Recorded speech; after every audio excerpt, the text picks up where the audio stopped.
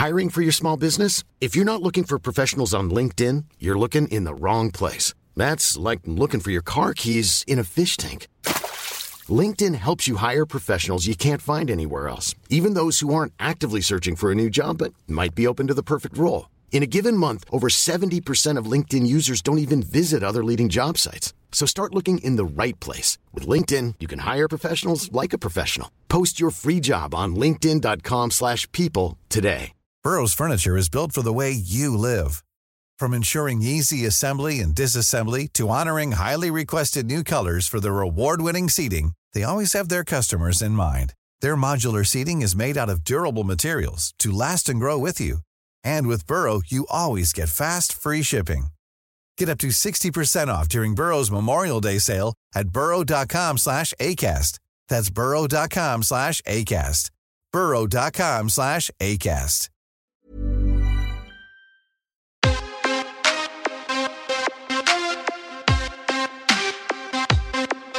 Welcome to the MMA Fan Podcast. Ladies and gentlemen, I give you Stu and Blake. Sorry to interrupt the podcast, but we've got another sponsor to tell you about, Feel Supreme. They're a nationally recognised brand who offer only the very highest quality of natural supplements. Their extensive range includes a range of medicinal mushrooms, nootropics, anti-aging products, gut support products, green powders, vitamins, and much more. Yep, they've worked with fighters from all the top promotions, including the UFC, Bellator, Brave, and Cage Warriors, with a solid reputation of providing results. So check them out on Instagram, which is at feel_supreme, or their website, www.feelsupreme.co.uk, and make sure you use the code MMAFAN for a cool 15% off your first order. Don't say we don't spoil you. Hello and welcome to the MMA Fan Podcast. How you all doing? I'm Stu Whiffin, sitting opposite me via the means of Zoom, Blake Harrison. Hello. Hello, mate. How you doing? All right. I'm loving. This is more fake than your fake hellos. We're pretending that we've just bumped into each other, even though we've just been looking at each other for the last hour and a half, having a chat. But that was it was a great reason to sit opposite each other for an hour and a half, because there was a third member on the Zoom chat, Nick Peet. What a gent! Oh, absolutely, Nick Peet. You would recognise Nick Peet from a huge array of different BT Sport coverage. He's, as we discussed just now, it's so passionate about MMA and incredibly knowledgeable as well. He's been a journalist in fight sports for Fighters Only, for Boxing News, for a really long time, and has obviously now made a great career in not just working for BT Sport as a pundit and a journalist and a presenter, but also as a podcaster as well on the Fight Disciples podcast that he does with Adam Cattrall.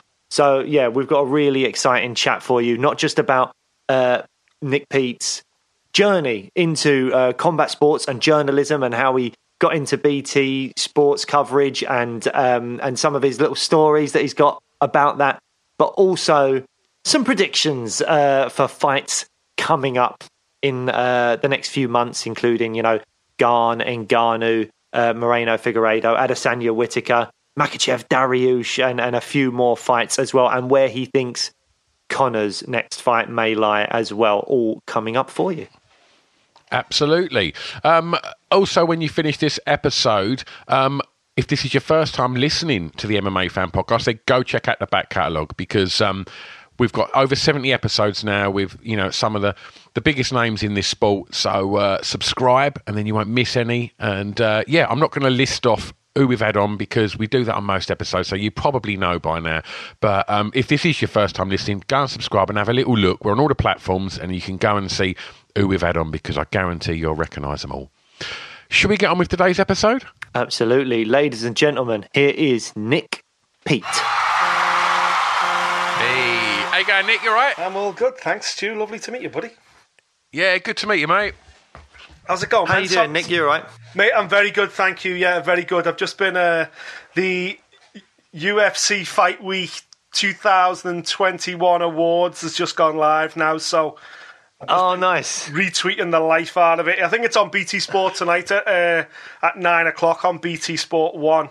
But they put it on YouTube. Oh, brilliant. It's going on YouTube now yet. So our review of the year. So oh, brilliant. I'll have to check that out. That'd be a good one. We'll have to see what we got similar to what you guys done. So oh yeah. Well, yeah. I'll try. It's so crazy. I can't even remember what we said. Oh yeah, no, that was it. I don't know if you know this. I don't know if you listened to our episode at all. But we said our sub of the year was the Paul Craig one, even though it was a TKO. We were like, we don't give a shit. You're not here for the legit stuff here. The TKO, don't give a shit. Paul Craig, sub of the year. We'll do what we want. It's our show. We do it. Yeah, exactly. Yeah, that's exactly it. I love it. And how was your son's wrestling thing? It was good, mate. Yeah, it was good. I didn't expect to see Till, but I thought Till was still in Dubai. So, but Till's clearly back in the country now as well. So, but yeah, he does wrestling every Monday with Grundy, which is mad. You know, that's like amazing. And he's 7, did you say? He's 7. Oh, yeah. That's amazing, man. That's so cool. He loves it. He loves it. So I promised him if he does wrestling for a year, then he can switch over to Muay Thai next year because he just wants to kick stuff. But I'm like, no, come on. I want you to learn how to balance first, get your footwork right, improve your strength. Listen, I don't want him to fight, obviously, but he's on a martial arts journey that he'll be on throughout his life. So I thought I'll start him in wrestling and then he can kind of work his way through then. So eventually I want to get him into jiu-jitsu, but he's just not interested in that at the moment at all. So really? Yeah, see, my daughter had a Grapple Girls class tonight and she came back and she was like, so yeah, there was a girl smaller than me, but I choked her and I armbarred her. And then there was a girl taller than me and I choked her and I armbarred her. And I was like, what girl? Yes. But she's loving it, man. I mean, she only goes like once a week. It's like an hour's class. And I'm pretty sure that everyone there is just a beginner and it's all like no-gi jiu-jitsu. But like, she's just enjoying it. And it's that thing of like, I want to try and get her on like, I didn't really go through any kind of martial arts journey myself or anything like that, but I think it's just great for their confidence and for 100%. All that kind of stuff. Defend yourself. And I just think, yeah, go and do that. And I want to try and go on, keep going. And then, you know, when they get older, if they're not interested, then fine. But they've got a base. They've got something to fall back on, which I think is really important. And again, I don't necessarily want her to be a fighter or anything, but I want her to feel confident and comfortable and stuff, you know. Just with I've got nieces and nephews now that are like early teens, late teens, and it frightens me the lack of actual human interaction they have that isn't involving some kind of social media or video and fucking hell with the metaverse and all that kind of stuff. I'm like, I need me kids to have. You know, I played football every weekend when I was a kid. I went to boxing clubs. I went to judo clubs. I went to tennis clubs. I did everything. You know, when we were kids, it was like, Saturday morning, get up, get on your bike. I'll see you when it's dark, Mum. And you'd be out all day. No phones, no money in your pocket. You'd just go to someone's house and have a jam butty. And then you're back on your bike. You're on a bike ride all day. Yeah. But unfortunately, we just don't live in that world anymore. So, listen, me and my wife, we probably do clubs, you know, 5 out of the 7 days a week. And people think we're mad, but you've got to get them out there, man. You've got to get the kids involved. Swimming clubs, football clubs. Like my daughter, I race back from wrestling on a Monday and I don't even pull on the drive. I park up outside. My wife and daughter run out and get in the car. We come in the house and they race the gymnastics. So, but that's what it's like, innit? It's exactly right, though, what you say, Nick. It's like my kids are like 18 and 16 now, but when they were sort of about 12 and 10, I was like, right, I'm going to take you down to Muay Thai club. I want you to learn Muay Thai. And because they were sitting there and it'd be like sort of 4 or 5 nights, they wouldn't be doing anything. And you'd be trying to engage with them and the phones were in their hands and they were it was all revolving around that. And I was like, come on, I want you to learn how to... and I mean it with the greatest of respect, I want them to be able to look after themselves, and because I've been a teenage boy as well, and I just think I want them to know that if teenage boys can be, you know, teenage boys, I want them to be able to feel completely confident to tell them where to go. Yeah. And it was something that was really important for me that both of them just learned, as you said, Blake, learnt the fundamentals, done it for a few years. It was quite scary to see how quickly they pick it up. I was watching my daughter throw a kick and thinking, that's took you 2 weeks. That took me about a year and a half. Like, that can't be right. But yeah, I think once you've got that fundamental, again, by the time they get to, I think kids get to sort of 14, 15, 16, then they start kind of developing that interest in the opposite sex or whatever, and then like other things, growing up gets in the way, and then all of a sudden they're having a tinny in the park rather than wanting to go and play football or wanting to do that. And it's like you see so many kids go through the martial arts clubs that get to sort of 16 and they've been great throughout their career. They get 16, 17, and then pub culture kicks in, and all of a sudden they lose interest. But if you've got them fundamentals, full well at any given point you can go back there and you're not a beginner. You've got that base. Do you know what I'm saying? The beauty of these MMA gyms now as well, because obviously it didn't exist when we were kids, but like I take him to Cowbon. I'm very lucky. I used to train Muay Thai there with Colin Heron years ago, so that's why I've got a real good relationship with all the fighters out of that gym. But it's wrestling class followed by a Muay Thai class followed by jiu-jitsu. Then they do a no gi class. Then they've got a gi class. Then they've got this. Then they've got that. So Back when I was a kid, it was like, oh, Dad, I want to do karate. Okay, yeah, we're going to go to the YMCA, do karate. Right, I've done that 6 months. It's boring now. I want to go and do judo. Right, okay, I'll go and find a judo club over the other side of town because obviously the karate and judo doesn't cross and this doesn't happen.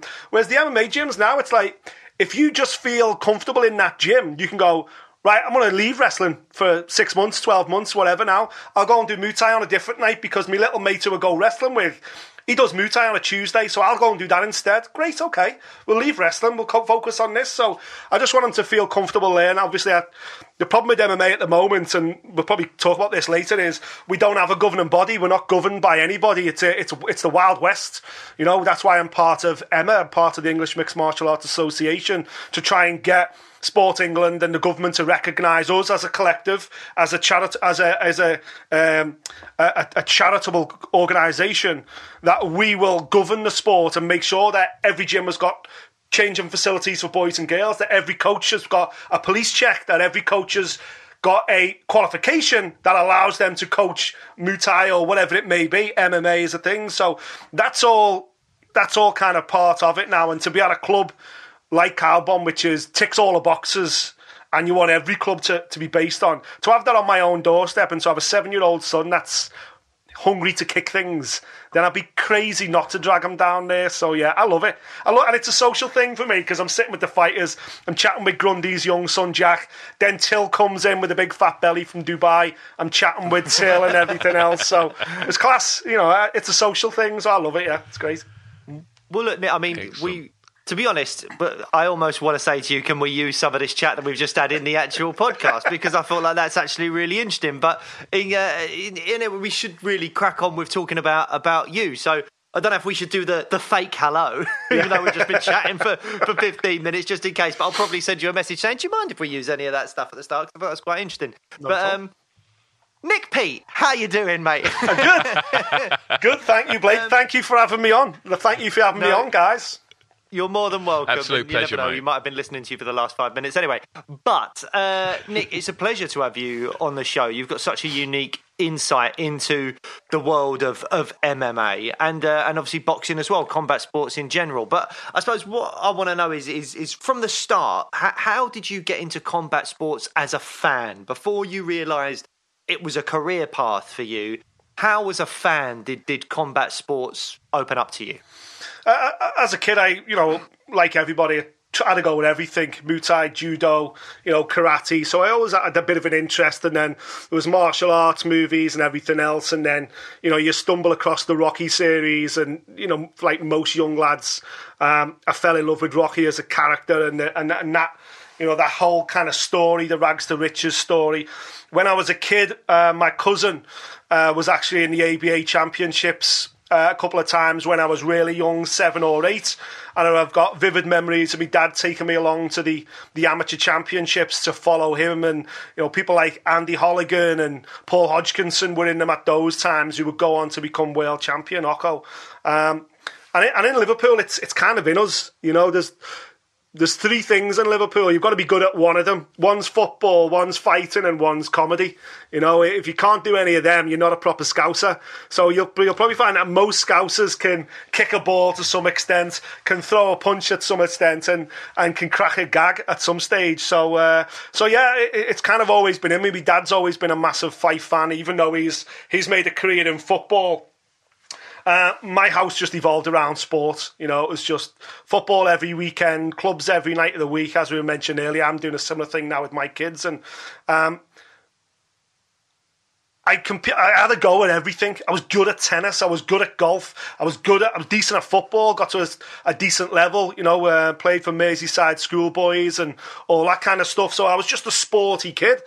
But even as a young age, I remember going to boxing gym and I remember training and I remember loving the training and loving the physical side of it.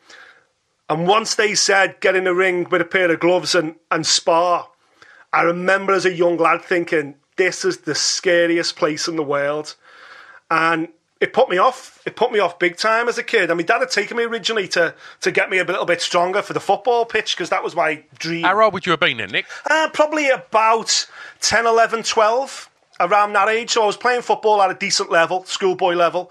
Had aspirations to be a footballer and all that stuff. And my dad took me to the boxing gym. Wavertree ABC it was then, and it was actually the first gym of Tony Bellew, I believe. Bellew was actually in my school, a couple of years younger than me, which I've got. His older brother was in my class in school, but yeah, I remember going to boxing gym and just thinking, this is not like any other sport I've ever experienced. You know, I've played competitions in tennis, I've done karate, I've done this, I've played football in big cup finals with hundreds of people on the touchline, I've been abroad to play football, I've done this, but actually getting in a boxing ring and sparring somebody else, I just remember the fear I got in me heart as a kid, just thinking, wow, this is not in my makeup, this is fascinating. And for years it put me off. I used to love training and I used to love going to boxing then and watching boxing. But the actual sparring of it just put me off big time until I was in my early 20s. But around the same time, friends of my dad who he played football with, my dad played football at a decent level. They were professional boxers, people like Tony Carroll, Alan Levine, people like that. And Alan Levine, when I was 14, was on the undercard of Nigel Benn versus Chris Eubank at Castle Grayskull at Old Trafford. And Alan had organised a bus for my dad's football team to go and watch him on the undercard of the fight. And my dad had got me a ticket, so I'm on this bus with a crazy load of football lads, just me and my dad, 14-year-old me, going to Castle Grayskull, a football ground that I've only ever been to once for that match. Burn it down, please, for that fight. But that night, even though Alan Levine actually got pulled from the card, that night I remember standing on the chair with Eubank made this ring walk, Nigel Benn made this ring walk. They fought to a draw, and I truly believe that night that changed me forever. Suddenly it was my world didn't evolve around football no more. My world suddenly, boxing became a huge part of my life. After that moment, everything changed.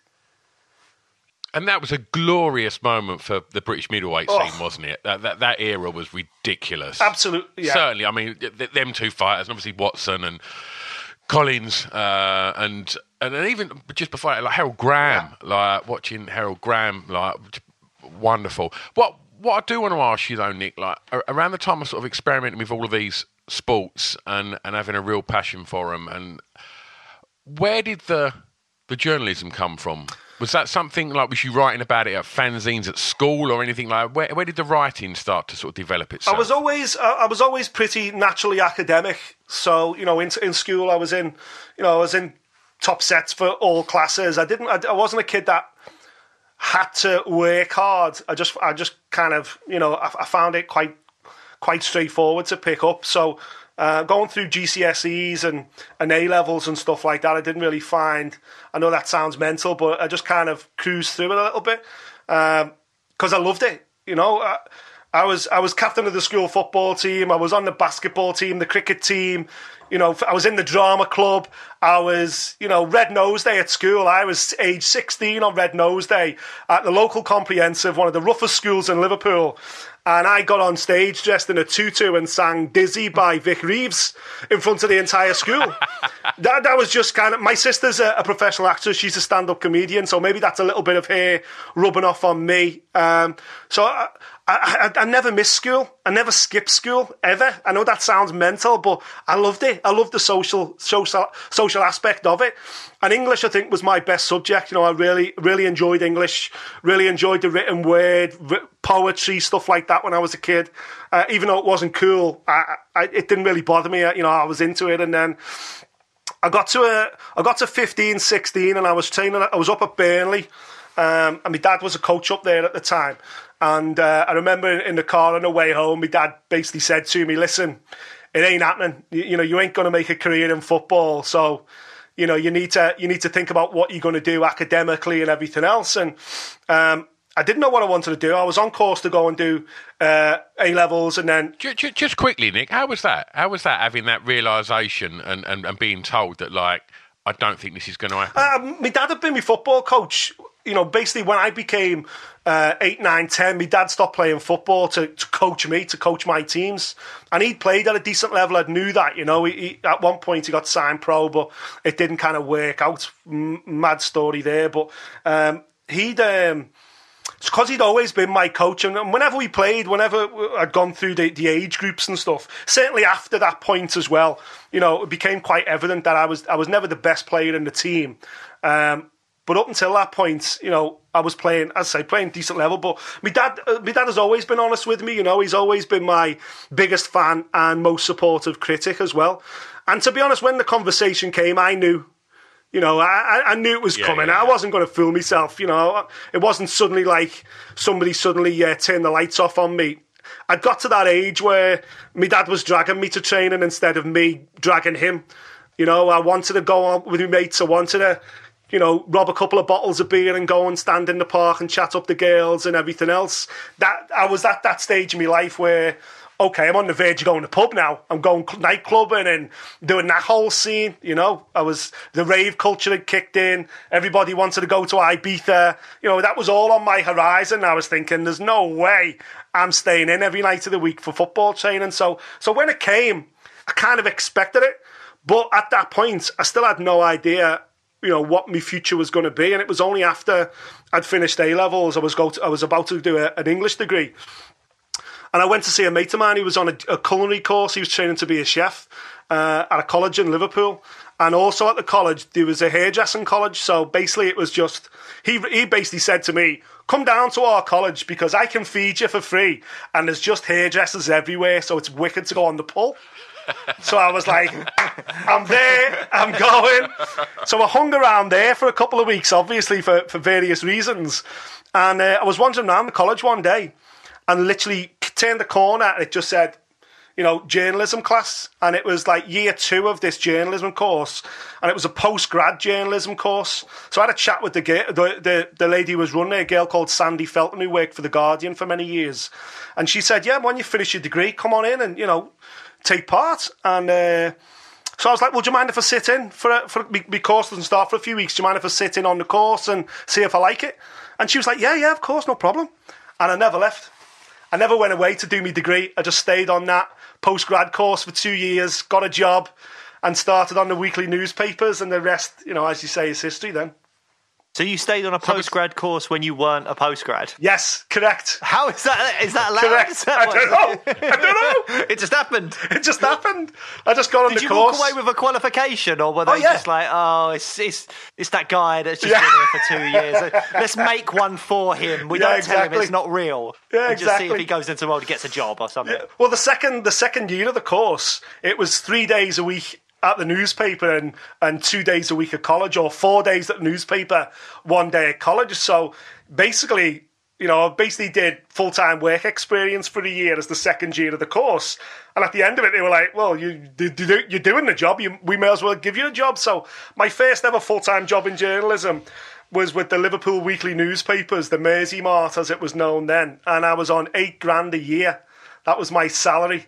So I had to work full time. I had to work every night of the week, stacking shelves in Tesco's for 2 years until I worked my way up the ranks a little bit. But listen, obviously, again, it's part of my journey, isn't it? And was part of that journey to sort of gravitate, you know, from writing for the paper to the back pages and get to the sports section? Was sports journalism the ultimate goal at that point? That was the only goal, the only destination. You know, when I had a chat with the course tutor before I even went on the course, I was basically, I said, I love English. I think I could be good at this. And she was like, what are you doing now? I said, well, I wanted to be a footballer. That's not happening. So I'm kind of doing this. And she was like, yeah, but you do realise you could get a career talking about football. And that was like the light bulb moment. And I was like, oh yeah, wow, okay. And that was when I went in. I was fully committed then. I was like, right, I'm going to become a journalist. I'm going to be a football journalist. And I was, that as soon as I got onto the weeklies, as soon as I got that the second year in my course, I went into the weekly papers and was like, right, who's writing your back pages? Oh, that guy does it like in his spare time. Right, I'll do that. I'll just do all the sports. So I've never really covered anything but sports from pretty much from day one. Wow, that's such an amazing moment. It must be such a great light bulb moment to go, oh fuck, my passion! I can make money off of that passion that I've got. That's an incredible moment. How did I'm leaping forward in time here, obviously, but how did BT Sport come about? Because you look at that and you go, God, what must that interview or phone call have been like? If you're someone that's put years and years of your life into sports journalism, particularly combat sports, and then you've got this huge company like BT Sport who have got the rights to the UFC. I've admitted on this podcast I'm not the biggest boxing fan ever, but MMA I could watch all day. And they've got the UFC as like their brand.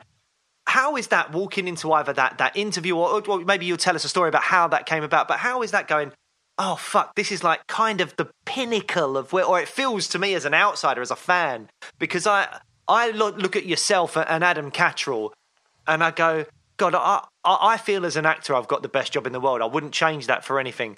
But I tell you what, I look at you two and I go, I'm close to thinking about it. It's the thought of going, oh, Blake, we're gonna fly you to Abu Dhabi, and you're gonna go and just chat to Khabib and Poirier or whatever it is, and then you'll get a nice hotel there, and we'll give you a paycheck at the end of it. I'll be like, yes, please, and I'm pretty sure everyone listening to this podcast would go, fuck yeah, that sounds amazing. So I wanted to know, it's a very long-winded way of asking you a single question, but like, how was the process leading up to either the interview or the story of how you got that job? And then how was it after? I'm Sandra, and I'm just the professional your small business was looking for. But you didn't hire me because you didn't use LinkedIn Jobs. LinkedIn has professionals you can't find anywhere else, including those who aren't actively looking for a new job, but might be open to the perfect role, like me. In a given month, over 70% of LinkedIn users don't visit other leading job sites. So if you're not looking on LinkedIn, you'll miss out on great candidates like Sandra. Start hiring professionals like a professional. Post your free job on linkedin.com/people today. Burrow's furniture is built for the way you live. From ensuring easy assembly and disassembly to honoring highly requested new colors for their award-winning seating, they always have their customers in mind. Their modular seating is made out of durable materials to last and grow with you. And with Burrow, you always get fast, free shipping. Get up to 60% off during Burrow's Memorial Day sale at burrow.com/ACAST. That's burrow.com/ACAST. burrow.com/ACAST. Hey there, it's Michelle Norris. I'm host of a podcast called Your Mama's Kitchen. When I travel, I'm usually looking for a way to find a taste of home when I'm not at home. And one of the things I love to do when I am at home is entertain. And Airbnb allows me to do that. When I was in California recently, I rented a house that had a great kitchen. And when we were sitting around the table, we were all thinking, we're in someone else's house. Someone could be in all of our homes as well. If you have a home, but you're not always at home, you have an Airbnb. Your home might be worth more than you think. Find out how much at airbnb.com/host. Afterwards, to go on like your first job abroad in Vegas or Dubai or wherever it was, going, Jesus, this is insane. Yeah. So I moved. I got into basically working my way up. I lived in Australia for a year. I took a little bit of a sabbatical once in my career. It kind of planned its way out, and then I came back to the UK and was the boxing editor for the Liverpool Echo. And then by 2005, the emergence of MMA. I started writing about MMA as well as boxing for them. So I always had an interest in both fight sports. I quickly got rid of football completely because once I got to know the footballers and the brand and the business of football, Premier League football, especially at Liverpool Football Club, which is my own club that I love. Once I knew what went on behind the scenes and the personalities, the people involved, I completely and utterly hated covering football, completely and utterly, and I switched off completely from it. I'm back in love with it again now because I don't know anybody in the game anymore. But I dedicated myself 100% to fight sports, and then I left the Liverpool Echo and went to London, worked at Boxing News and was covering boxing full time. Loved it down there. That was brilliant, but I just couldn't adapt to London. I'm a proper northern lad, and London just wasn't for me. And then an opportunity came up to speak to the owners of Fighters Only in 2011. And they were looking for a new editor. And Fighters Only is the world's biggest mixed martial arts magazine. I'd been covering UFC anyway prior to joining Boxing News. And I had a chat with them, and it was just a great fit. Timing was everything. So I basically became editor of Fighters Only. So I was travelling the world anyway, covering UFC from a magazine standpoint and organising photo shoots all over the world for the magazine and, building up relationships. And then, of course, I spent 6 years organising the World MMA Awards on behalf of Fighters Only as well. I was an instrumental part of that. So I was in that world. I was living that UFC world. And then what happened was I had a phone call from BT Sport, basically saying, we've got this magazine show. It's OJ Borge, who's currently presenting on BBC Radio 2, Dan Hardy, and we're going to do a magazine show out of this broom cupboard in London, and we're just going to talk about UFC, bits and bobs, and it's a monthly show, and what we're going to do is we're going to rotate it and use a different journalist every month. And would you like to be our first journalist on episode 1? And I was like, yeah, sure, of course, no problem. So went down to London. Me and Dan, we knew each other anyway. Dan was writing for Fighters Only. I was not his editor, but he was sending me his column. I feel rude saying I was Dan's editor because fucking Dan's a wonderful wordsmith anyway. All I did was can put it straight in the magazine. So we had a relationship. Obviously, I covered Dan's career as well. So we were friends and went down. We basically made a pilot, episode 1, went really well. They phoned me the next week and said, listen, we're going to abandon the idea of using a different journalist every show. We're just going to use you. So, and what we're going to do is we're going to bring in a different celebrity. So we're actually going to add somebody else to the sofa, which was great. So we did a run of shows. We probably did about a dozen shows. I got to hang out with amazing people like Scroobius Pip, who was on your show just before Christmas, who's an absolute encyclopedia of MMA as well. And it was great. And obviously that relationship with BT kind of started then. And then BT moved different ways. They'd lost the contract briefly, or they almost did, and it was going to go to 11 Sports, if you remember. And then suddenly BT came back in. I was furious I heard that news because I had a BT Sport thing, and I was like, what's this 11 Sports? How am I going to get UFC? I was honestly for like 3 or 4 days, I was fuming about that. Exactly. So once BT said, no, we've got the contract again. Myself. By then, I was doing Fight Disciples with Adam. I'd left Fighters Only. I'd quit to start a podcast, which, at the time, we'd just had a baby. My wife was like, what's a podcast? You're quitting a job. You're basically one of the most senior, you're head of the only glossy, full print magazine, global magazine in the sport of MMA that you love. And you want to quit it to start a podcast with your mate. What is that all about? But anyway...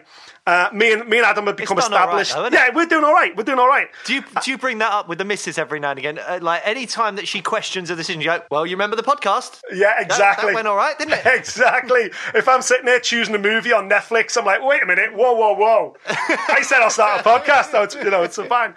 But what happened is everybody who I knew at BT that I was doing bits with, they were starting to listen to the podcast. They became fans of Adam. So we kind of got a foot in the door that way. And then what happened was myself, Adam and Dan went to Dan's house and we filmed the pilot ourselves. We actually used Gary, who works on the crew at BT's, freelancer for them, a guy called Ben Chiliberti, who now works for the UFC based in Vegas. We kind of had this little crew together, went round to Dan's house, and we filmed the first ever episode of what is now Fight Week, and We sent it to BT, and they were like, this is fantastic. It's exactly what we want. Amazing. Yeah, okay, let's do it. We'll do episode 1 at UFC London. This was like 4 years ago. But we don't want Nick. No word of a lie. No. We don't want Nick. Honestly, I was fuming. I was like, wait a minute, whoa. I facilitated this. So yeah, they didn't use me for episode 1. They used John Kavanagh. They brought John Kavanagh in for episode 1. So it was Adam, Dan and John Kavanagh with the first ever show. And obviously, I've got then the crew and the camera team, they're going, listen, it would work better with Nick. But the producers were going, no, it's okay, we're going to use somebody else. So then episode 2, they got Darren Stewart lined up. Darren Stewart's a great guest, great interviewer. But they said, well, listen, do us a favour. Even though we've got Darren, for the last 15 minutes of the show, can we take Darren out and just bring Nick in? Just to do like a fan kind of little poppy bit at the end. So the producer, the director, got his arm bent up his back and was like, okay, we'll get Nick in just for the last 10 minutes of episode 2. And then, thankfully, that was all they needed to see. They seen it then, that we had good chemistry, and then that was, we got it done in the end. But yeah, it was a show we put together at Dan's house. That's amazing. Because again, I think I remember that first ever episode with John Kavanagh as well. Yeah. And I remember looking, because again, I mean, obviously I knew nothing about what was going on behind the scenes and how it all came about. But I was like, oh, this is what I want. I want an MMA show where I can just watch up and like the lead up to the big fight coming up, predictions, but also a bit of banter and stuff as well. That's exactly what, football fans have had Soccer AM for the last like 25 years or whatever the hell it's been. Yeah. MMA doesn't have like an equivalent to that, and it feels like, I know that it is far more of a niche sport, obviously, than football, but it does feel like there's room for entertainment to run along just the kind of sporting aspect of MMA, and that show sort of started to feel that. Yeah, absolutely, and I think it's all based on the fact that we had great camaraderie, we were all mates, and it just works so well. And obviously now in its new guys with Mike Bisping coming in for Dan, of course. You're basically bringing in another Northerner.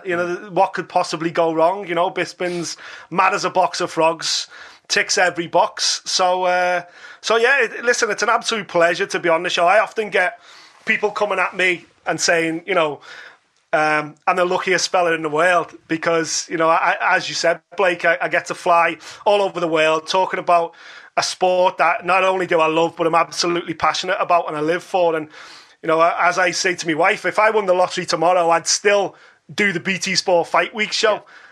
I would. I genuinely would. I'd do it for free because, I wouldn't do it for free. Don't tell them that. But even if I was financially secure, I would still do it because it's so much fun, And as I say, if I didn't need the money, I'd still be up at 4:00 in the morning waiting for UFC main events. Yeah. So, I may as well get paid for it. Absolutely.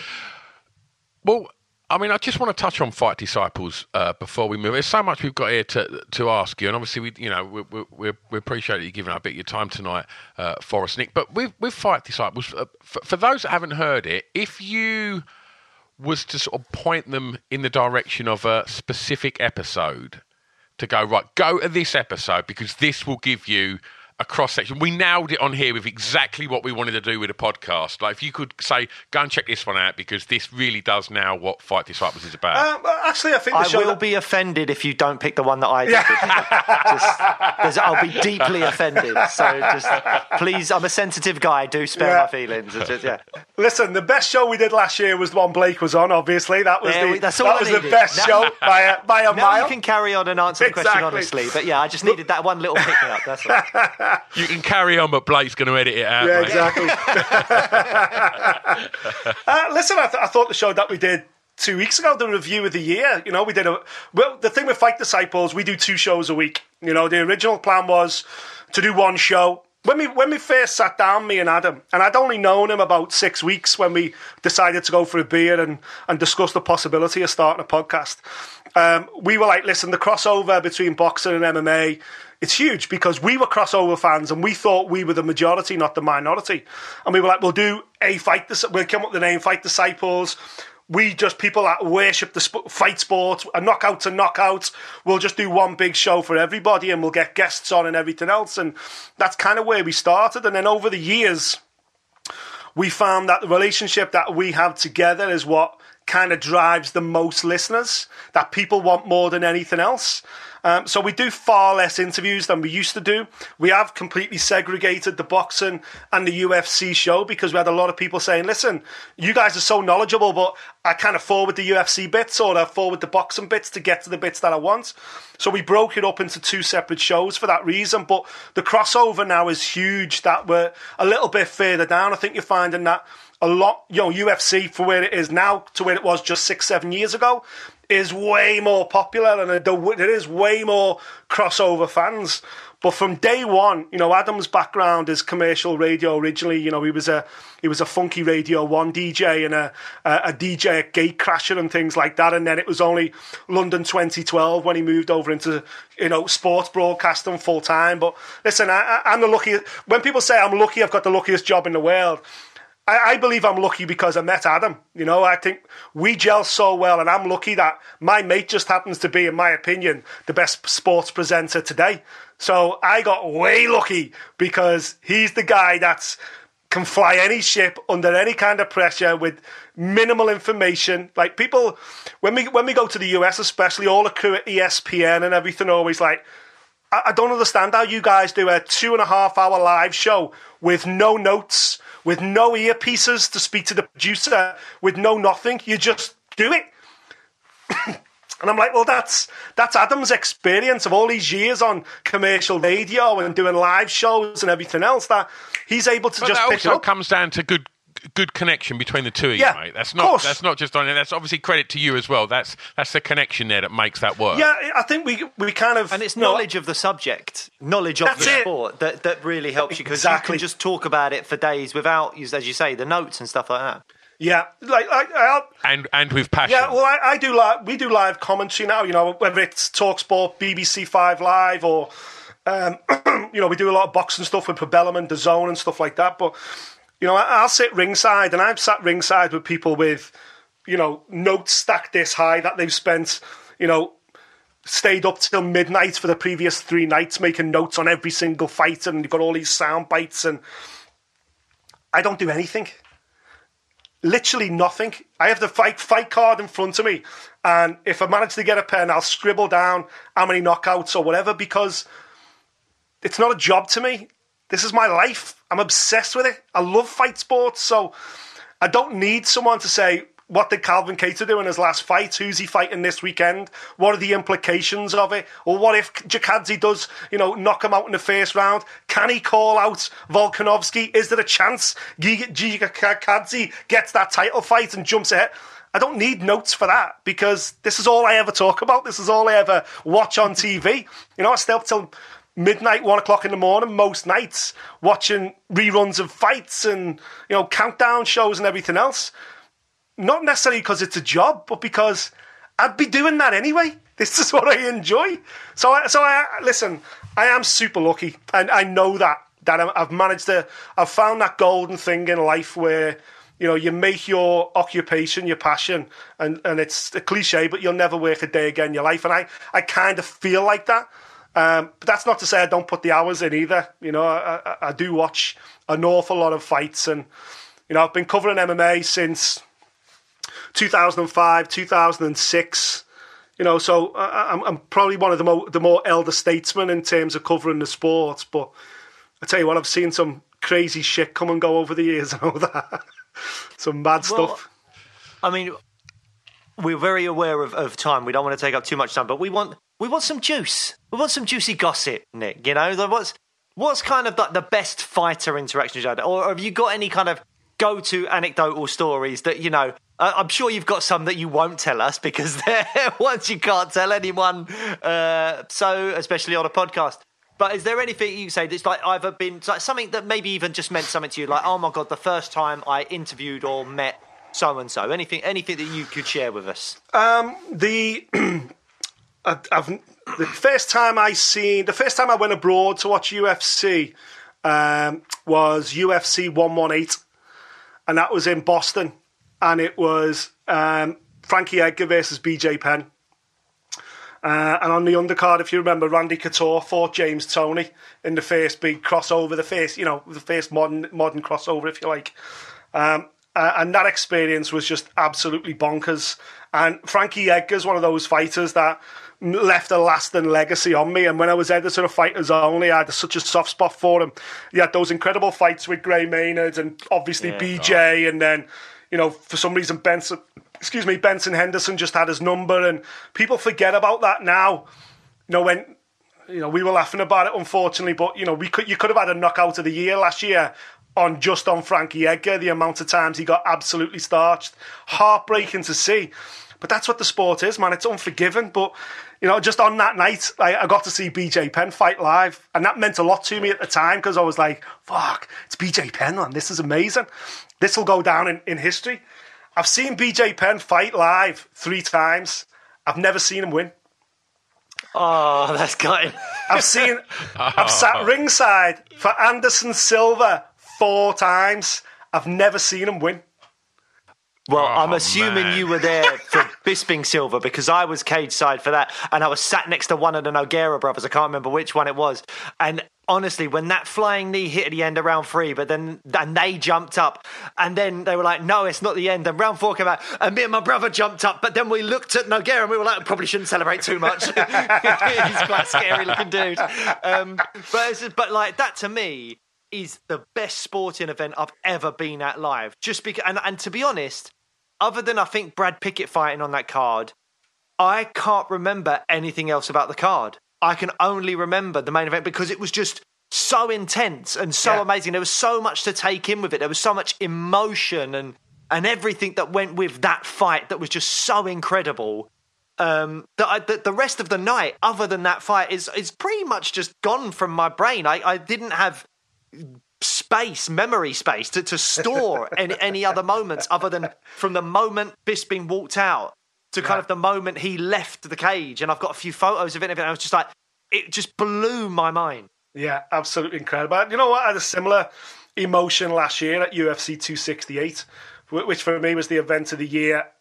Yeah. Just watching that 15 minutes, that opener on the main card, and everyone inside Madison Square Garden, it was like the whole capacity crowd had fought and taken every punch.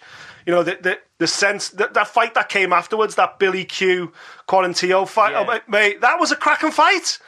Yeah, but nobody had, wasn't it? Burgos. Yeah, Burgos. But nobody had any energy left to celebrate. Nobody had energy left to clap. Everyone was still looking at each other, hugging each other, just like, oh my goodness, what have I just witnessed? And yes, that was the highlight of last year. But when I look back over my time, certainly covering UFC over the last decade, it's littered with those moments. If you go back and watch the replay of Chris Weidman knocking out Anderson Silva the first time, when you watch the replay, you see I'm front row on the press row, and when he catches him with that final shot, I literally stand to my feet now. Of course, that you can't do that on a press row. You're supposed to control yourself, control your emotions, don't get involved. But just in that moment, because I'd built up so much, finally getting to see Anderson Silva fight live, what it meant to me. He was the GOAT, he was this, he was that. Finally getting to sit ringside, I'm front row. Oh my word, this is going to be special. But then, we had Fighters Only, one of our best partners, one of our close relationships was Bad Boy. And Bad Boy were Chris Weidman's sponsors at the time. So I'd spent a lot of time with Bad Boy, with Chris Weidman, with his whole team, John Danaher, everything else. So there was an affinity there as well. So when he knocked him out, I just kind of lost me shift for a second because I was like, oh my God, Anderson Silva's been knocked out. This is amazing. And on the replay, you literally see me stand up, slack-jawed, like, what the heck is going on? So yeah, there's been so many of them moments as well, so many, but there's also been like crazy moments. So I'll take you back to 2013, UFC Fuel on TV, Henan Barao versus Michael McDonald at Wembley Arena or whatever it was. So we go the weigh-in. I'm working Fighters Only at the time, not BT, weigh-in, blah, blah, blah. And it goes in the bar after the weigh-ins, having a couple of drinks in the Hilton Hotel. Next minute, Matt Riddle walks in. Now, Matt Riddle's just weighed in. He's fighting Shea Mills tomorrow night. It's kicking off the main card. Matt Riddle's a big personality. Shea Mills, big following in the UK. Matt Riddle comes in, sits down next to me at the bar, and I'm like, "Hey, Matt, yeah, good." I don't know him. I'm just saying hello. On his own, orders a pint, and I was like, "Okay." So next thing you know, he's drinking. Next thing you know, he orders another pint. So I went, "You're not fighting tomorrow, Matt?" I thought, "Fuck, here's an exclusive here." Say, "Are you not fighting tomorrow, Matt? No, is the fight off?" And he just went, No, I'm fighting. And I was like, "Okay, can I buy you a beer?" We must have drank about easy 10 pints. We had we were absolutely hammered in the Fighters Hotel bar. Hammered. If there was a karaoke, we'd have been on it. That's how pissed we were. Rides off into the night. I get up the next day, bit of a hangover, but listen, I'm not working till the evening. It's fine. I get Saturday mornings off. And I'm just thinking, I can't believe Matt Riddle sank that many beers last night. He's fighting Shea Mills. Needless to say, climbs in the octagon, beats Shea Mills, gets his arm raised, mad as a box of frogs. Doesn't surprise me that UFC got rid of him not long after. He's now in the WWE, I think. I think he's got a good career in professional wrestling. Yeah. Absolutely suits him down to the ground. But yeah, there's been many a mad moment like that. We used to spend just a name drop again. Every time we used to go to Vegas, the owner of Fighters Only, Rob, he had a great relationship with a lot of the Brazilians, especially Vanderlei Silva, and obviously it's Vanderlei Silva, man. He's basically a demigod. He's an icon. He's a legend. He's everything wrapped into one. And every time we would go to Vegas, I would be waiting for the night when my old employer would be like, "Right, we're going down to Viva de Brazil now to meet Vanderlei and his family," and we'd go out and we'd eat and have dinner with Vanderlei, and he would just talk about Pride days and the shooter box teams and Ninja and Shogun Hua and what it was like training with them, and stories about fighting on the beach in the favelas and man, if I had a tape recorder then, you could have made a fortune for the content. But it was just friends sharing stories. But it was just a pleasure to be able to be in the company of someone like that, a true pioneer that you're just like, wow, it's fucking Vanderlei Silva, man. And the mad thing is, I'm then coming home to my mates, most of whom aren't obsessed with MMA and UFC, and I'm like, "You won't believe I went out with Vanderlei Silva," and they're like, "Who?" And I'm like, "Vanderlei Silva, man, in football terms, like a night out with Roberto Carlos, for God's sake." And they were just like, right over their heads. But yeah, mad. Just before, we want to talk about some events that are coming up, and want to just get your take on a few of those, Nick. But just lastly, obviously you spoke about boxing and you spoke about MMA, and you mentioned James Toney there, who not only did he fight Randy, I believe he ventured into Muay Thai briefly, and that didn't go too well for him.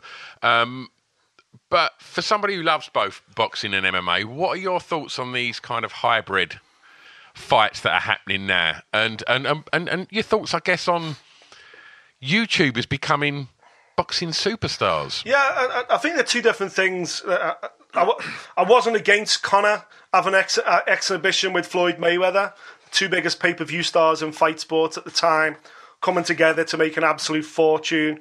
I was working for BBC 5 Live on the night, and, I'm not blowing my own trumpet, but I said, listen, this will be fun for 4 rounds because Conor's fresh, Conor's game as anything, and while he's fit and before his shoulders burn out, this will be fun, and Floyd will let it be fun. And that's exactly how it panned out. And of course, once Conor started tiring, which he does anyway in MMA, never mind in boxing, because you got to think in MMA, your hands are generally by your sides, they're not up by your chin. And holding your hands like this for 12 rounds takes conditioning. So we knew he'd gas out eventually, but I knew that would be fun. But I also knew the amount of money they made, that it was opening Pandora's box. And unfortunately, it's a box that we still haven't closed. I've got no desire whatsoever to see Francis Ngannou take on Tyson Fury. Francis Ngannou would not beat anybody in the top 10 of the boxing's heavyweight division. It's a different sport. He would not do it. Can he catch someone cold and knock them out? Of course, man. Of course he could. So could Tai Tuivasa. You know, what does that prove? You know, I'd seen something this week where there was a big debate online. He was saying, yeah, but maybe not Tyson Fury, but, you know, he battered Deontay Wilder. Are you taking the piss? Deontay Wilder's an Olympic bronze medalist. He's been doing this for, you know, his entire professional life.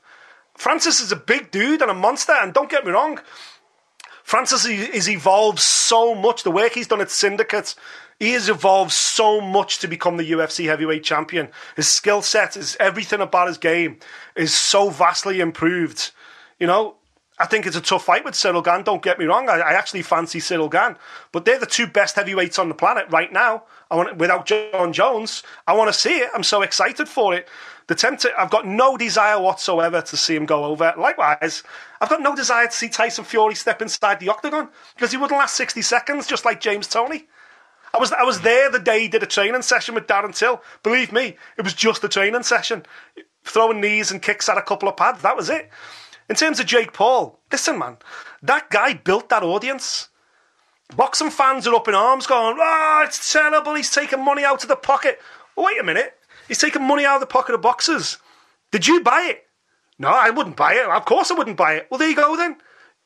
You're not the same audience. You're a boxing fan. You're not paying for it. It's the YouTubers and his platform that he's built, his following that he's built, they're paying for it. The only thing I don't like about the whole Jake Paul setup is a lot of, not just boxing media outlets, but MMA media outlets have sold their souls to the devil a little bit and are quite happy to splash Jake Paul nonsense all over their websites. You know, comments about fighting Canelo, comments about this and that. Listen, man, I get it. We live in a clickbait era, but if you wanna, you know, prove yourself as a legit fight sports journalist, then you should have enough nonce about you to know that Jake Paul doesn't win the American Golden Gloves. Jake Paul couldn't win a US national title. He couldn't beat the best light heavyweight in Florida. So let's not talk nonsense about him going up any other level. Would he beat Tommy Fury?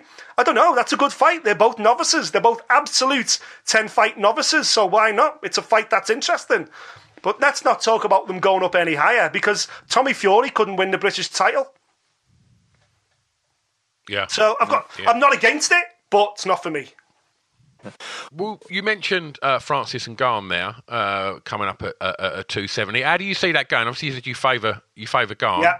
What's your prediction how that's going to roll out? I think Cyril Gane will frustrate him a little bit. I think, you know, Big Francis. I don't think there's any true desire he wants to go into boxing. I think it's just it's him and Tyson Fury have leaned on each other. You know, I think Dana said over Christmas that this is not Francis's last fight on his deal. This is, you know, he's got at least another fight after this. Who knows what clauses come in, but it's a negotiating tool to say, well, I'm going to go over to boxing and after this one. Otherwise, you know, it's a good way to get more money. And likewise, Tyson Fury's kind of locked in a purse bid battle with Dillian White. It's another way for him to go, well, I won't take that fight. I'm going to go and do this exhibition with Ngannou instead. So pay me more money. So I don't think either of them have got any desire to fight one another. But I think if the problem with Francis, I believe, is that Team Cyril Gane are on their way up the mountain. And the desire for him to get one over, not for just for his own career, but to score one for his own team, who Francis abandoned. You know, I think there's a lot of history there. There's a lot of momentum with Cyril Gane, whereas I think Francis had a long time out of the octagon since his win over Stipe. He spent a long time kissing babies and signing autographs and travelling the world, being a superstar, which is great. But I don't know whether he's took his eye off the ball a little bit, and I give him a puncher's chance. I really believe technically, if what happens could happen a week on Saturday, I think we could see the next generation of heavyweight come to the fore in Cyril Gane. Yeah. I truly believe that. Yeah, I mean, I'm a big Cyril Gane fan. I feel like, as you say, I think even if Ngannou hasn't taken his eye off the ball, I kind of think in Cyril Gane, you've got the kryptonite to Ngannou's power, that footwork, the speed, the fact that he can mix up the takedowns and the ground games a little bit as well. Yeah. I mean, power punches are probably nothing new to a heavyweight like Cyril Gane, who's had like like kickboxing, Muay Thai, whatever it was, background in striking. I mean, he was doing that for about 3 years and then became champion and stuff. So I don't think he is in any way going to be fazed by Ngannou's power. But for the first round or two, he's going to have to be careful. But that's what that's what Garn's good at. He's good at being. Mom deserves the best, and there's no better place to shop for Mother's Day than Whole Foods Market. They're your destination for unbeatable savings, from premium gifts to show-stopping flowers and irresistible desserts. Start by saving 33% with Prime on all body care and candles. Then get a 15-stem bunch of tulips for just $9.99 each with Prime. Round out Mom's menu with festive rosé, irresistible berry chantilly cake, and more special treats. Come celebrate Mother's Day at Whole Foods Market. Being careful and good at mixing up the range and keeping it to his strength. So yeah, I definitely see a Garn win there. And as you say, I even would favour him against a returning John Jones. I really think he's got all the tools to be a long reigning heavyweight champion. And as you say, hopefully only maybe surpassed by Tom Aspinall in a few years. If the fingers are crossed, that's what we'd like to see. Absolutely. I think John Jones, for me, Cyril Gane is the heavyweight I wanted John Jones to be. He's doing to the heavyweight division what I thought John Jones was going to do. Move up and just take the whole heavyweight division to a whole new level, technically, with his footwork, with the way he reads fights, the way he breakdowns fights. Cyril Gane's doing that. Cyril Gane's come in and gone, well, I'm doing that now. I'm a new generation heavyweight. Tom Aspinall the same. I'm a new generation heavyweight. And the days of the power puncher, the days of someone having ticking 2 or 3 boxes, well, I take all 5. And I thought that was going to be John Jones' job. And that's why I'm still intrigued about John Jones coming back. Listen, I'm a self-confessed, I'm the world's biggest John Jones fan. As a fighter, obviously. His personal life can leave a lot to be desired. But as a fighter, I believe he's the greatest we've ever seen. I think he's the best natural talent we've ever seen inside the octagon. But, I'm struggling to argue he's the greatest of all time anymore because there's a new club that if you're not in, I don't think you can be considered. If you're not a 2-weight champion in the UFC, then you're starting to clutch at straws in terms of being considered the greatest of all time. I think ultimately it's going to hamper Khabib's standing in the history of the sport, that he never moved up. He never tried to join the elite club. Even GSP could see it coming. And GSP bided his time until he'd seen somebody that he thought, you know what, that's a middleweight I can beat. And GSP, right, I'll come back, I'll fight him. I'll win the belt, right? Tick that box. Now I'm a 2-weight champion as well. Put me in the same club as Conor and DC and Triple C and Nunes. I'm in that club now as well. Plus I'm GSP. Anderson never did it. John Jones never did it. Boom, where's my standing? So I get why GSP did it, absolutely. But this is why, I ended this year saying, right, I want Kamaru Usman as a middleweight now. I don't care that Adesanya is his friend. I don't give a damn. I'm here for legacy. I want to know how good Kamaru Usman can actually be. And spending the next 3 years beating welterweights for the second and third time doesn't do anything for his legacy for me. He's got to go to middleweight at some stage this year. If he keeps the belt wrapped around his waist against Al Rocky, obviously. That's the thing, though. The interesting thing that I don't think people talk about enough when it comes to the double champions is it feels like not all double champions are created equally. And what I mean by that is in terms of the weight discrepancies between the leap-ups. It's all right for Henry Cejudo to stick on the extra 10 pounds or Conor to stick on the extra 10 pounds. And it really does put into perspective maybe what Cormier did. Granted, obviously, Stipe got him back twice, and it makes you think maybe Stipe wasn't taking him as seriously as he could have done. I don't know. But when you think about someone moving up from light heavyweight and having, a 50-pound, potential 50-pound discrepancy between where they normally fight and the limits where they could fight next, that's insane. Whereas, and it really does put into perspective that the 10-pound difference and even the 15-pound difference that we see with GSP and what you're talking about with Usman and stuff like that. In a way, I kind of feel like you have to put a bit of extra weight and gravity on people that have made that increased weight gain and go out and fight people that are that much bigger than them.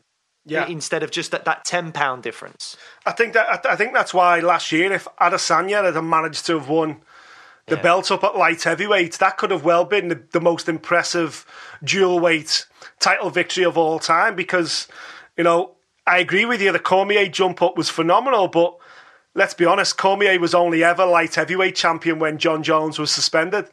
So his light heavyweight reign always had that caveat of, but, you know, because John's on the bench. And I think that will always kind of hamper him as well, even though what DC did was absolutely phenomenal. I think if Adesanya had have jumped up and managed to beat Jan Blachowicz last year, we could well be saying, wow, okay, now Adesanya is in a serious part of this conversation about the GOAT, the greatest of all time. So, and I know it's early to do that. We're only 3 decades into this sport, and there's a whole lot of fighting to go. But we love it, don't we, as fans? That's what we like to talk about. We like to compare eras. We like to compare champions. And on that same note, this is why at the moment, you know, we recorded our podcast this morning, and I was like, there's only one. If Max Holloway is out, there is only one fight I want to see, and that is the King of Cringe, Triple C, come back to try and become Quadruple C. Because if he comes back and beats Volkanovski, and by the way, they're the same size, so it's not like there's going to be this huge discrepancy. If Triple C came back after the layoff he's had and beat Volkanovski, I don't think there's a conversation. I think he is the greatest of all time. Mental. Yeah.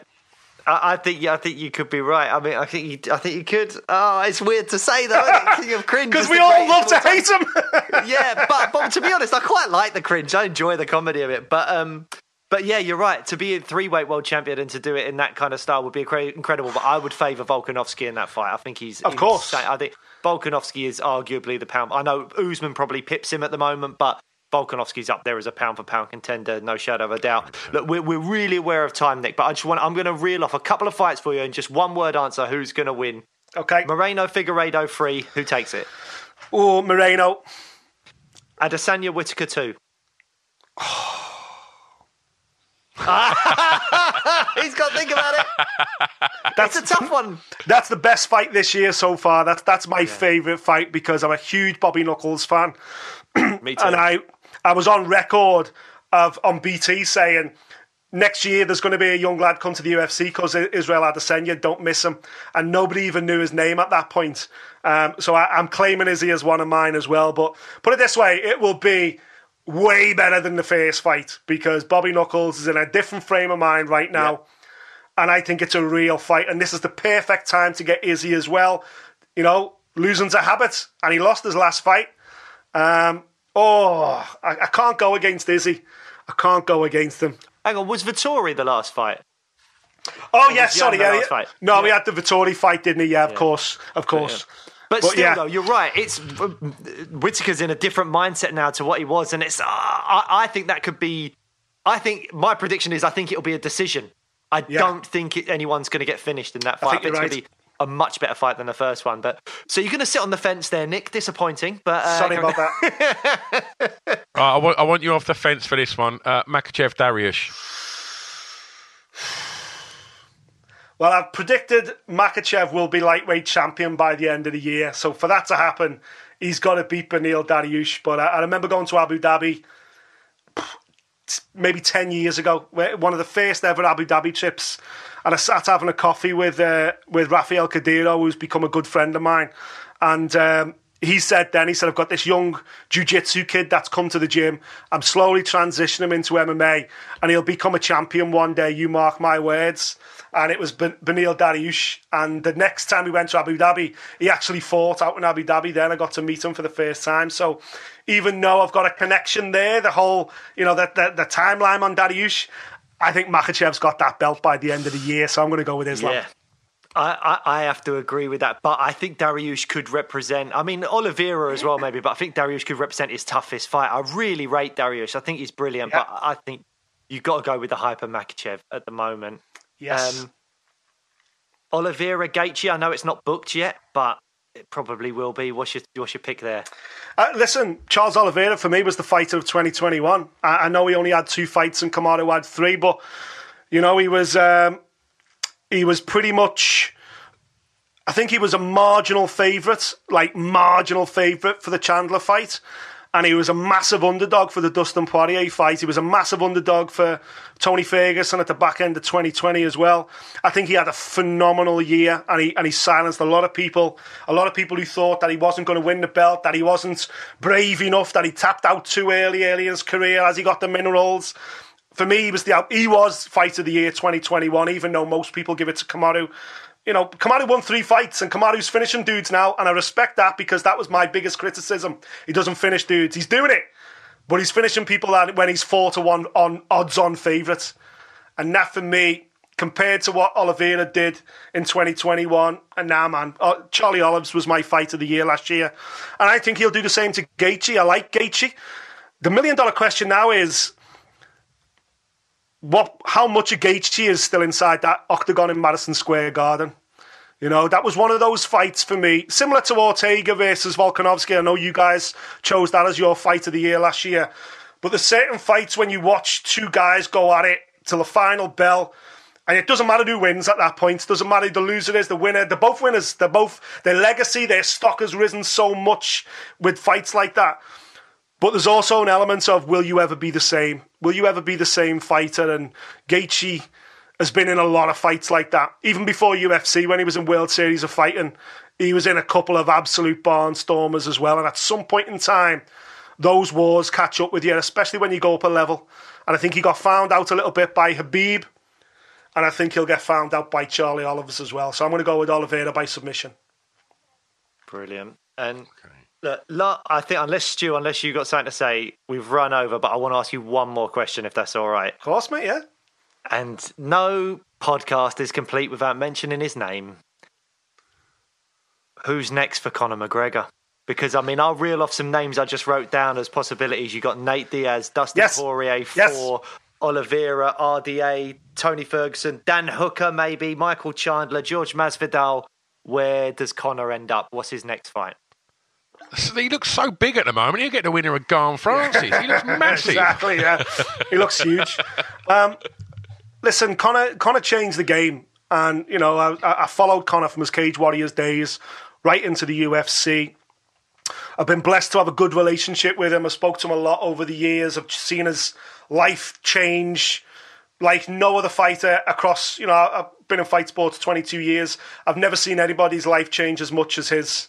You know, I've been around successful fighters, I've been close to successful fighters, but I've never seen anybody go from where he was to where he is now, you know, on the verge of becoming a billionaire. It's quite frightening. And it's incredible that when you get him away from the cameras, when you have him in a corridor for 5 minutes or before you turn the cameras on, he's still Conor. He's still just such a nice guy and someone that you root for, you want him to do well. And then, you know, suddenly you see him inside the octagon and the way he reacted after he lost to Dustin and the things he said about his wife and his DMs and all that. And I'm like, that's not the guy I was with yesterday in the hotel room. It's weird. I think his life has been changed so much now that the old Conor that we loved, that we all loved with the wisecracking Conor, the dancing on the stage, the I don't give a fuck and all that kind of stuff, and who the fuck is that guy? He doesn't exist anymore because Conor McGregor his world doesn't consist of training in a gym in Dublin anymore with his mates around him, wisecracking each other every day and, you know, having that kind of quickness and, you know, the crack. His life now is silver service. He's surrounded by effectively servants. He lives the kind of lifestyle that people can only dream of. But you can never be the same person then, both as a fighter and a professional. And I just think that some of the magic's gone from Conor that made Conor so great. And not just physically, not just as an athlete. Of course, he's slowed down and everything else. That's lack of competition, lack of grind every day on the mats. But I just think on a personal note as well, he's a different person. And I don't think he can ever get back what he once had. I don't think he can ever work as hard as Charles Oliveira, Justin Gaethje, Islam Makhachev, Beneil Dariush. He's not got his nose in the trough anymore for obvious reasons. You know, his life isn't. He's not the same guy.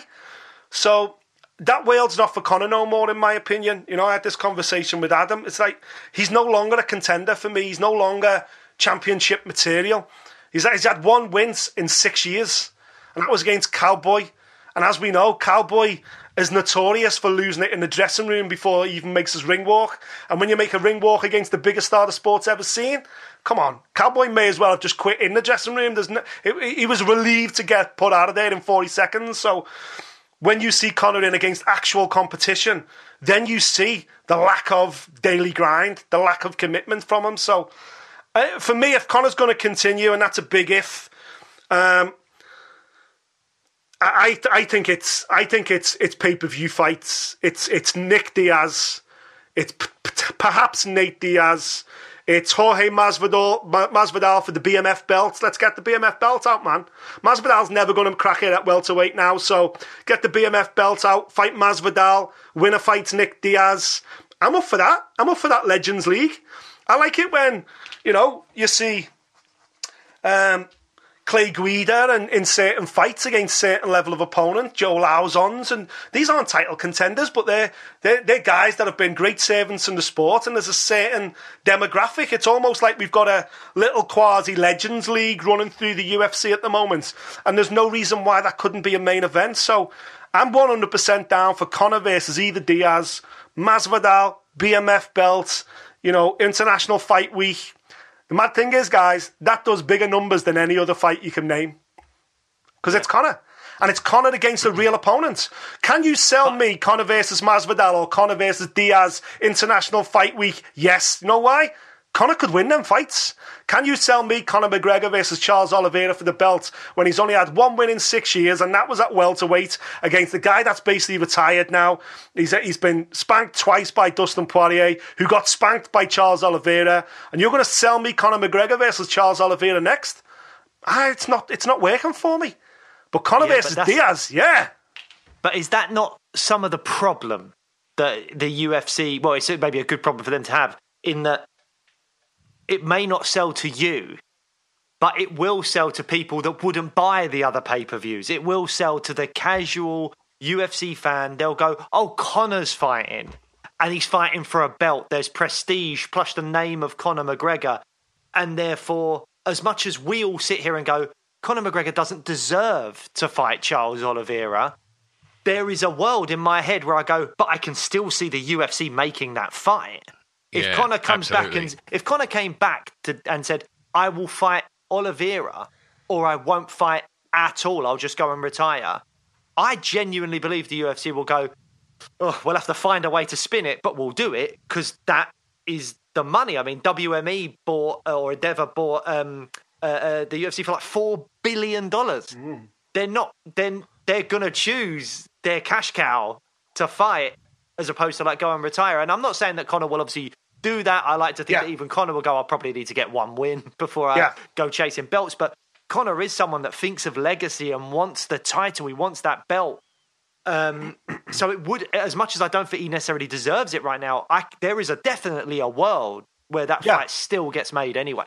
Yeah, I'm certainly not saying it's impossible, of course. I just think it's a hard sell with people that love the sport, that your hardcore fans, if you like, your people that are paying in the US now $75 a pay-per-view.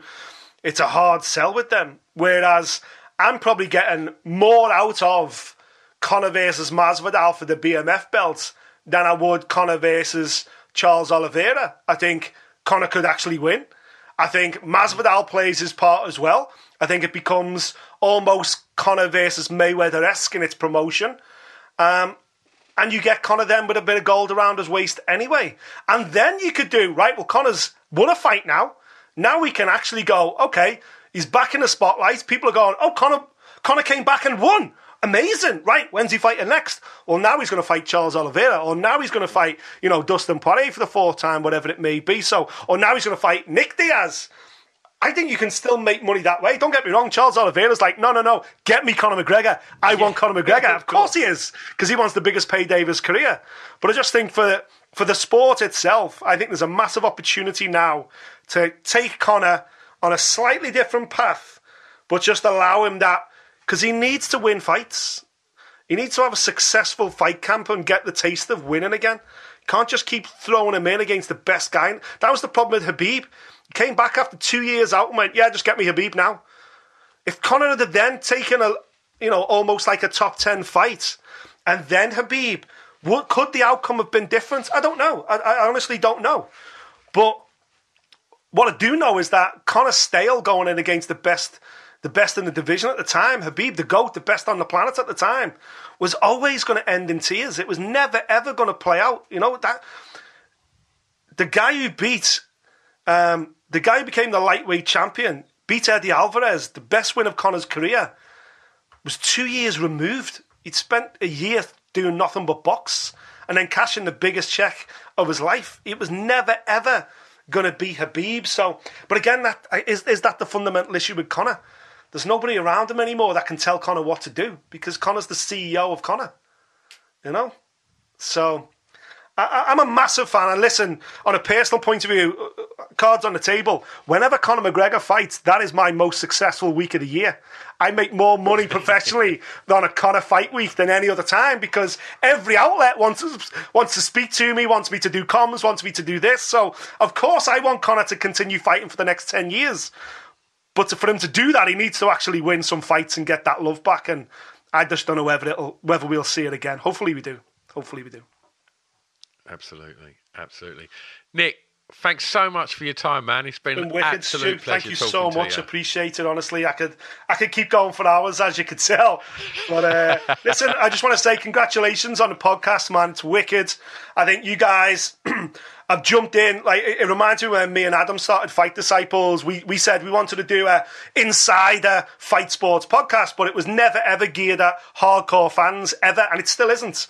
You know, our target audience has always been football fans because there's a lot more football fans with a passing interest in fight sports than it is in people who are dead hard fight sports fans. So we've always had that kind of casual approach. And I feel like your show is on a similar vein where you guys are like, listen, man, we're just super fans, you know, and we're going to see how far we can ride this and hopefully speak to some of the best people. And I think it's brilliant that the UFC have helped facilitate and get the likes of Volkanovski on the show. And listen, I'm a big fan. I've enjoyed your show this year, and hopefully your first year as podcasters hasn't soured you going into year two, because I want to see you guys at an event, man. I want to see you on Media Row. Well, that's it. Well, the first time we saw you, me and Scroob were at the first podcast awards where you won. And we see you there, and it was like an MMA podcast has won. It was like, and obviously Pip and I were both massive MMA fans. It was great to see all the sports podcasts, an MMA podcast won, like, and that was a fair few years ago now as well. Wasn't it, 2017, the first one, yeah. Mental, amazing, mental. But are you guys enjoying it though? Yeah, you enjoying it? Oh, mate, absolutely. I mean, as I said, like with the, I mean, we have been in touch with the UFC and they've tried to facilitate a couple of things for us, but Volk was like a smash and hope on Instagram. I just messaged him, and it turns out, because you kind of know what territories might have watched the In-Betweeners, and Australia, other than the UK and Ireland, is the big one. And and I was like, let's just shot in the dark. And I think I said it on a previous podcast that there's been some moments like that moment where I got a message back from Alexander Volkanovski, the featherweight champion of the world, and I've immediately voice noted Stu and was like, oh my God, guess what? It's replied. I didn't even tell you I was doing this. I think he replied. He's replied. And it's just like a kid in like Santa's coming or something like that. It's just like, it's crazy. So yeah, it hasn't soured us at all. We've absolutely loved it. And that is the big thing, is that for the September card that was supposed to be the London event, we were talking to people that are trying to get into the media thing, and we'd be like, we don't know what we're doing, but we'll just pretend we're media people, and then we'll just see if we can talk to people and have a laugh. And that was kind of it, like, you know. But obviously, sadly, that hasn't happened. But we're hoping that at some point, March, fingers crossed, any of that stuff, because we've had what's been really lovely is getting to know the Cage Warriors guys a little bit. Yes. And being able to go to not as many events as we would have liked for our own personal reasons and COVID and all that kind of stuff. But to get to one or two Cage Warriors events has been amazing, and that's really opened my eyes up, because, you know, I've been aware of Cage Warriors for a long time. I've been aware of like Paddy for a long time and people like that. But to actually go to these events and get to know these fighters now before they make their jumps to the UFC, like Ian Gowrie and stuff like that, has been lovely, and it's been really nice, and it kind of just opens my eyes up even more to a world that I was already really passionate about. So yeah, it's all been great, man, and we hope to see you at an event soon. Yeah, man, hopefully March 19th gets signed off. Let's hope they keep these lockdown restrictions, because they're just waiting for capacity. As soon as they get thumbs up, we can do capacity at the O2. We're on. It's locked in. So, fingers crossed. Yeah, absolutely. Absolutely. Lovely. Thanks loads, Nick. Cheers, boys. Take care. See you both soon. Man. All the best. All the best. There you go. Nick Peet.